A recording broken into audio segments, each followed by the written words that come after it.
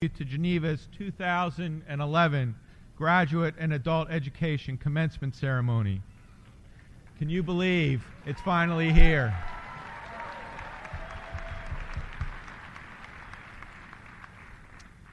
I want to welcome and thank several specific groups of people who are here in the field house today.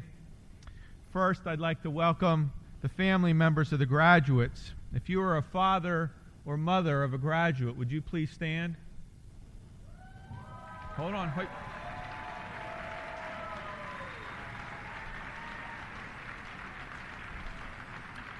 No, wait, stay standing, stay standing, stay standing. If you're a spouse of a graduate, would you please stand?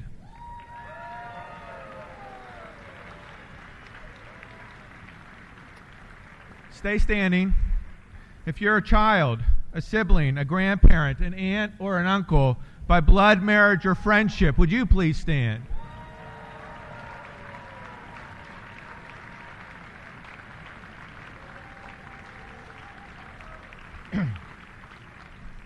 Graduates, I know that these people have been important to you over the years. Would you thank them for their support of you?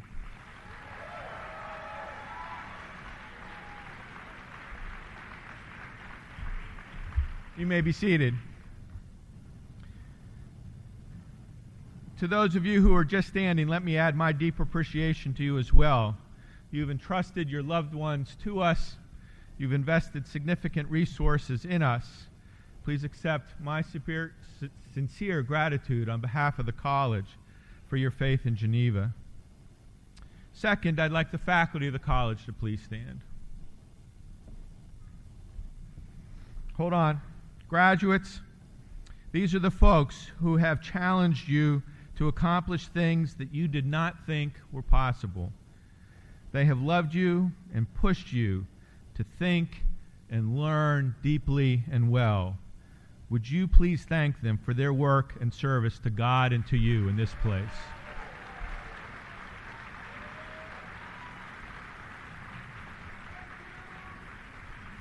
Please be seated. I'd like to introduce several of the people on the platform behind me. One will remain unannounced and introduced later. Dr. Adele Aiken, Director of the Masters of Education and Reading Program, will be introducing our speaker today. Registrar Andrea Corkin-Bazet will be assisting the President in greeting and congratulating each student.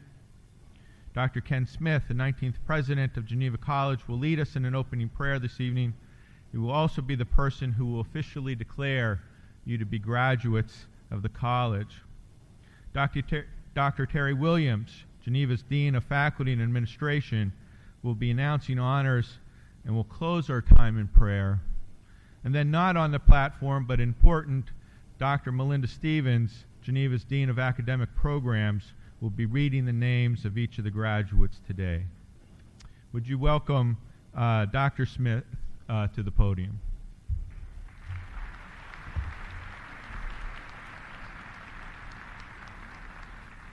Well, let me add my welcome to the families and friends of the class of 2011, as well as give my hearty congratulations to those of you who are receiving your degrees today. It's a good day. Now, I expect that you have some mixed feelings, mixed emotions at this point. You've been at this for a while, so no doubt you are experiencing some joy and anticipation of being done. That's a good thing.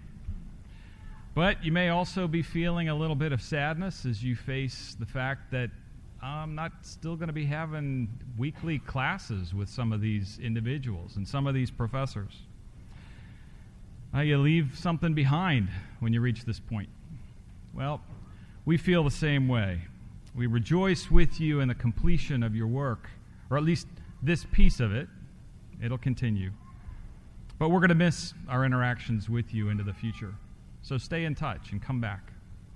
Now, if you will, please join me as we ask God's blessing on our time together. Our gracious Father in heaven, we praise you. We praise you for the sun today. Mixed with that rain, it's just been a beautiful day. What a great day for a celebration. Lord, thank you for your holiness and your grace. We praise you for your Son, Jesus Christ, through whom our sins are forgiven and we are reconciled to you. And we praise you for your Holy Spirit, who continues to work your will both in and through us. God, we acknowledge your presence and ask your blessing as we celebrate with these students the work that they've completed and the service to which you are calling them from this point onward. We are reminded, Lord, that commencement means beginning, not the end. And this is a beginning. And we are confident of this very thing, that you, who have begun a good work in these students, will perfect it until the day of Christ Jesus, in whose name we pray. Amen.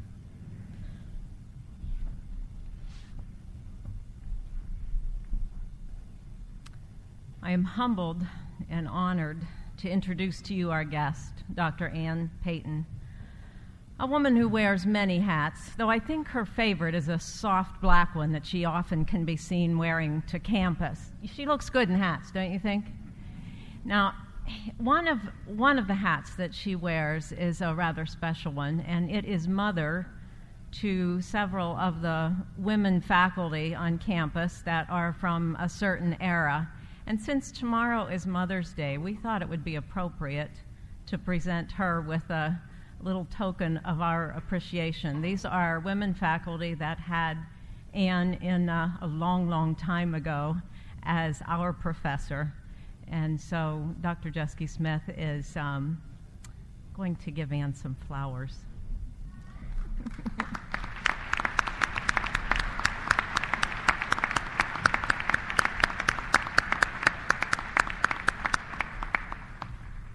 Now, I could tell you about the Ann who is an Episcopal priest, or I could tell you about the Ann who is an advocate, a counselor, a mentor, a disciple of Jesus, a writer, a reader, a giver of hospitality and comfort. But tonight I will tell you just a bit about the Ann who was and is my teacher. In the early 1970s, when Dr. Payton was my English professor on Geneva's campus, there was no award for excellence in teaching, as there is now.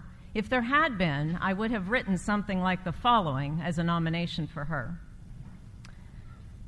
Dr. Ann Payton is already the teacher of the century in my mind. She seems to accept her responsibility to teach us with a commitment that is serious but joyful. Class begins at the appointed time with an air of solemnity. Each week she uncovers the intricacies and idiosyncrasies of the English language in a way that both intrigues and interests and instructs. Because she holds herself to such a high standard in teaching, she compels me to put forth my best efforts in learning. Her lectures open my eyes to the significance of language in relation to the truths of Scripture. She teaches me to craft my words with care and integrity. Her stories, whether they are fact or fiction, inspire me to more closely follow my Lord and my calling. And somewhere in the midst of every class, there is an encouraging smile and hearty laughter to lighten the task before us. All of this adds up to a teacher who cares about her students and her purpose, the kind of teacher who is and always will be recognized for excellence in teaching. Actually, Dr. Payton was honored with the Excellence in Teaching Award soon after it was instituted at Geneva. So you see, there are others who agree with me. And after tonight, you will too. She's not only one of my esteemed teachers from the past, she is a friend who continues to enlighten me on everything from China, with a small c, to Chaucer, appetizers to apostrophes, but she has taught me the most about listening, hearing God's voice in the stories of Scripture and prayer.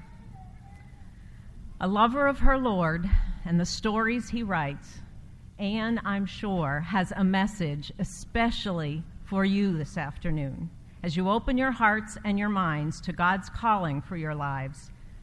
Listen carefully, and please welcome Dr. Ann Payton.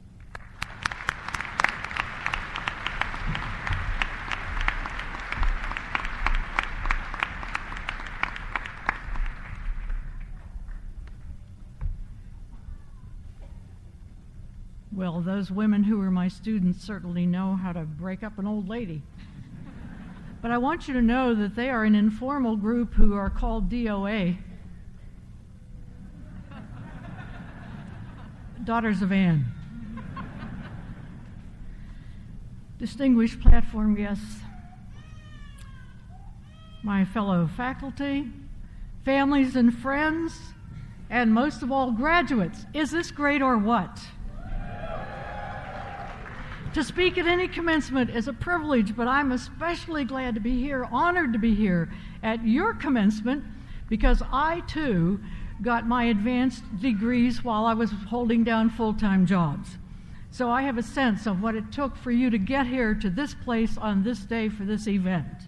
And I want to say congratulations, well done. I want to give you a graduation gift. If I were Oprah Winfrey, the next line would be, everybody here today gets a new car.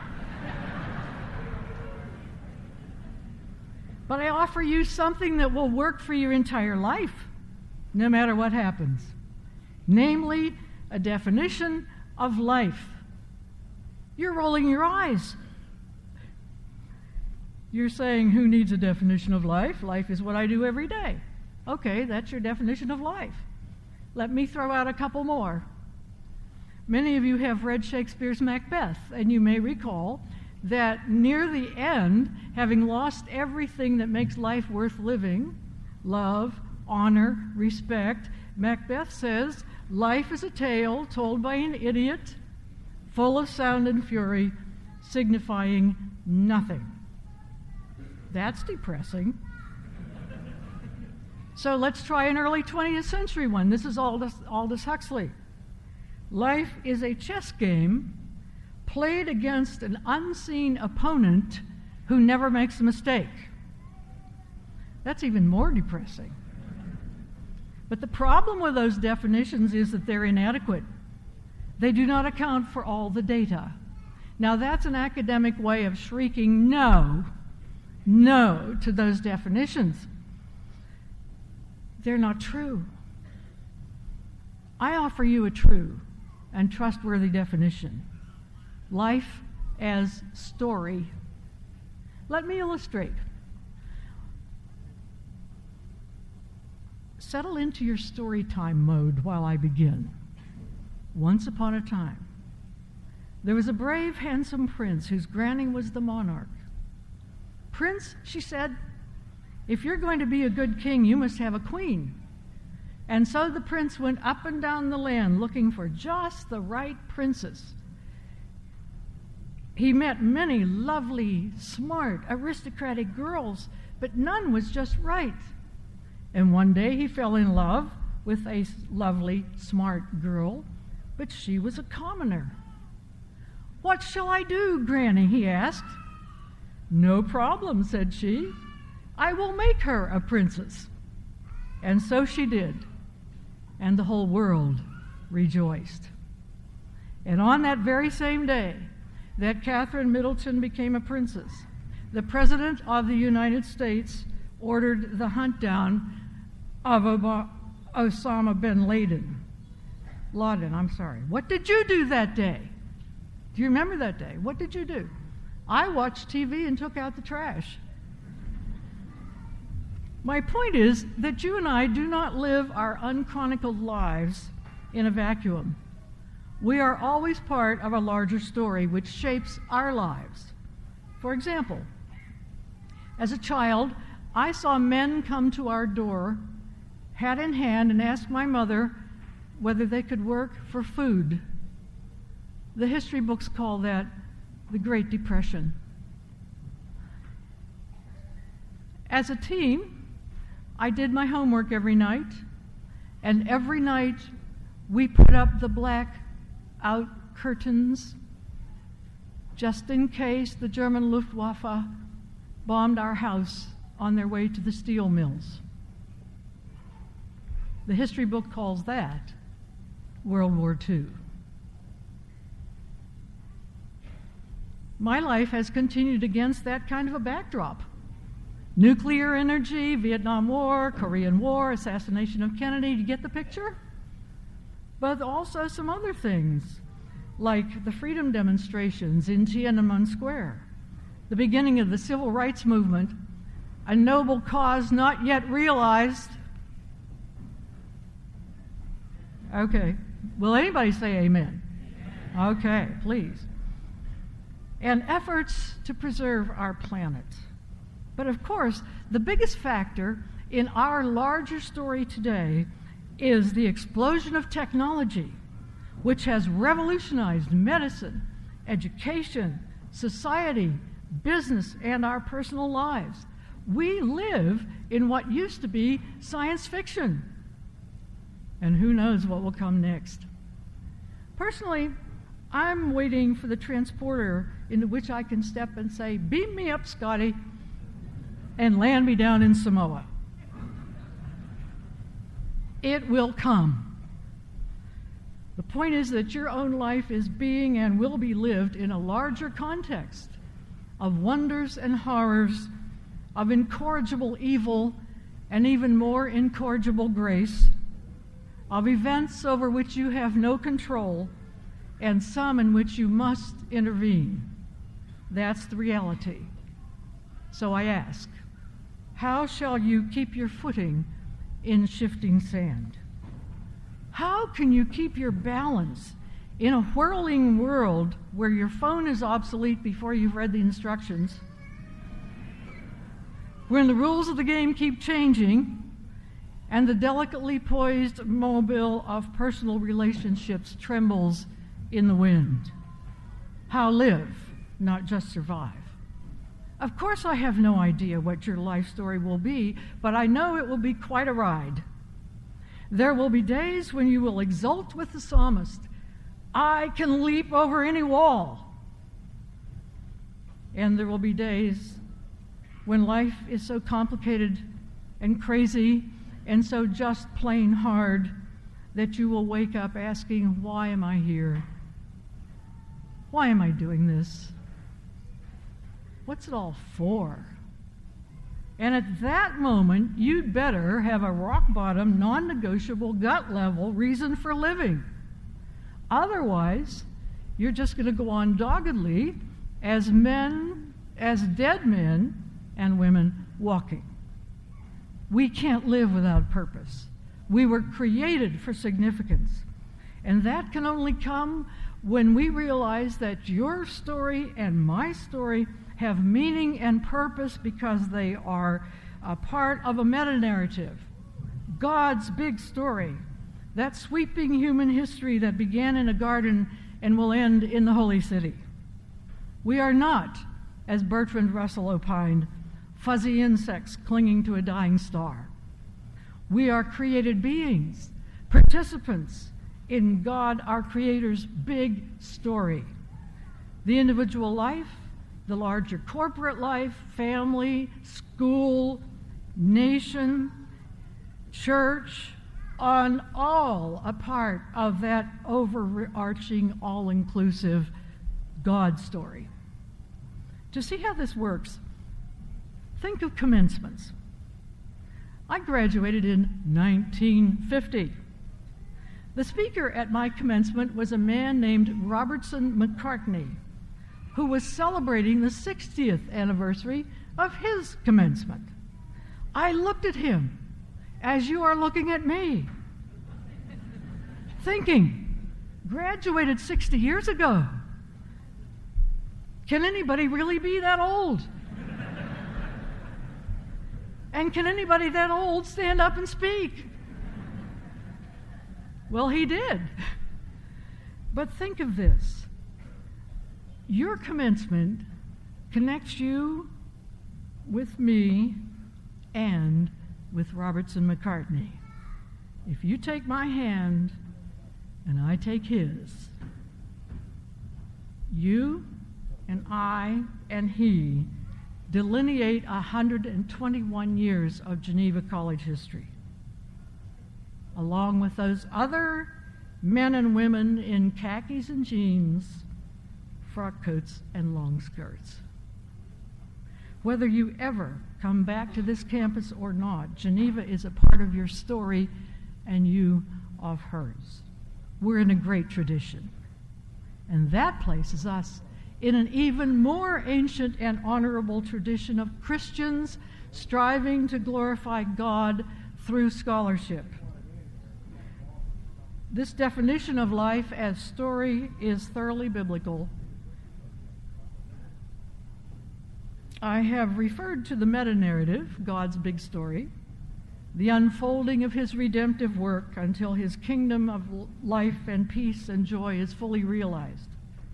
Scripture shows that every single person, villain or hero, pro-God or anti-God, willingly or willy-nilly, is in that narrative.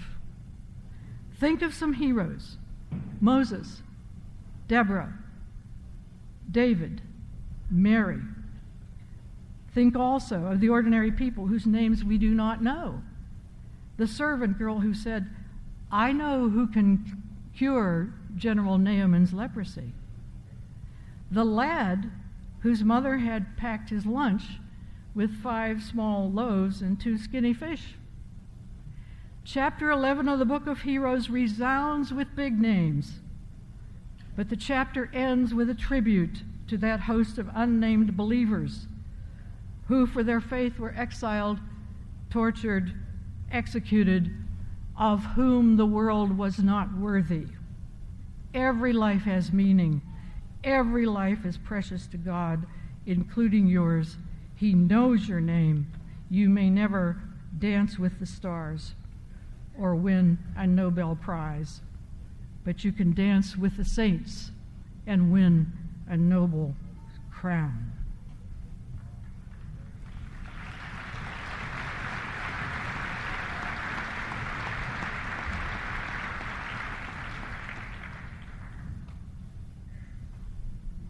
Back to the wedding of the prince and the commoner.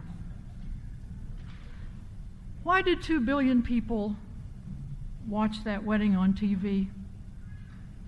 Because deep in our hearts, we know that there is something terribly, terribly wrong with us and with our world. We cry, "It's not supposed to be this way." We long for a sign of hope, and we saw it in the royal wedding. That wasn't just a sentimental rush. That almost mythic wedding was a powerful shadow of profound spiritual reality. Think about this: to be a commoner 1 minute and a princess the next. Catherine Middleton did not have to earn her status and titles. They were given to her by the monarch, simply by reason of her union with the prince. That is grace. That is what God does for us. The minute we say, "I will," to the Prince of Peace, the King declares us royal. A royal priesthood, joint heirs with Christ. And the commoner become royal, commits to the work of the prince, the good of the kingdom, the honor of the monarchy. In Christ, that's what we do. William and Catherine will make mistakes. So will we. But they know for sure that their lives have meaning in a larger kingdom story. Do you know that for sure? Do you? You can know that too. Grasp that truth. Embrace it. Live it. And go with God.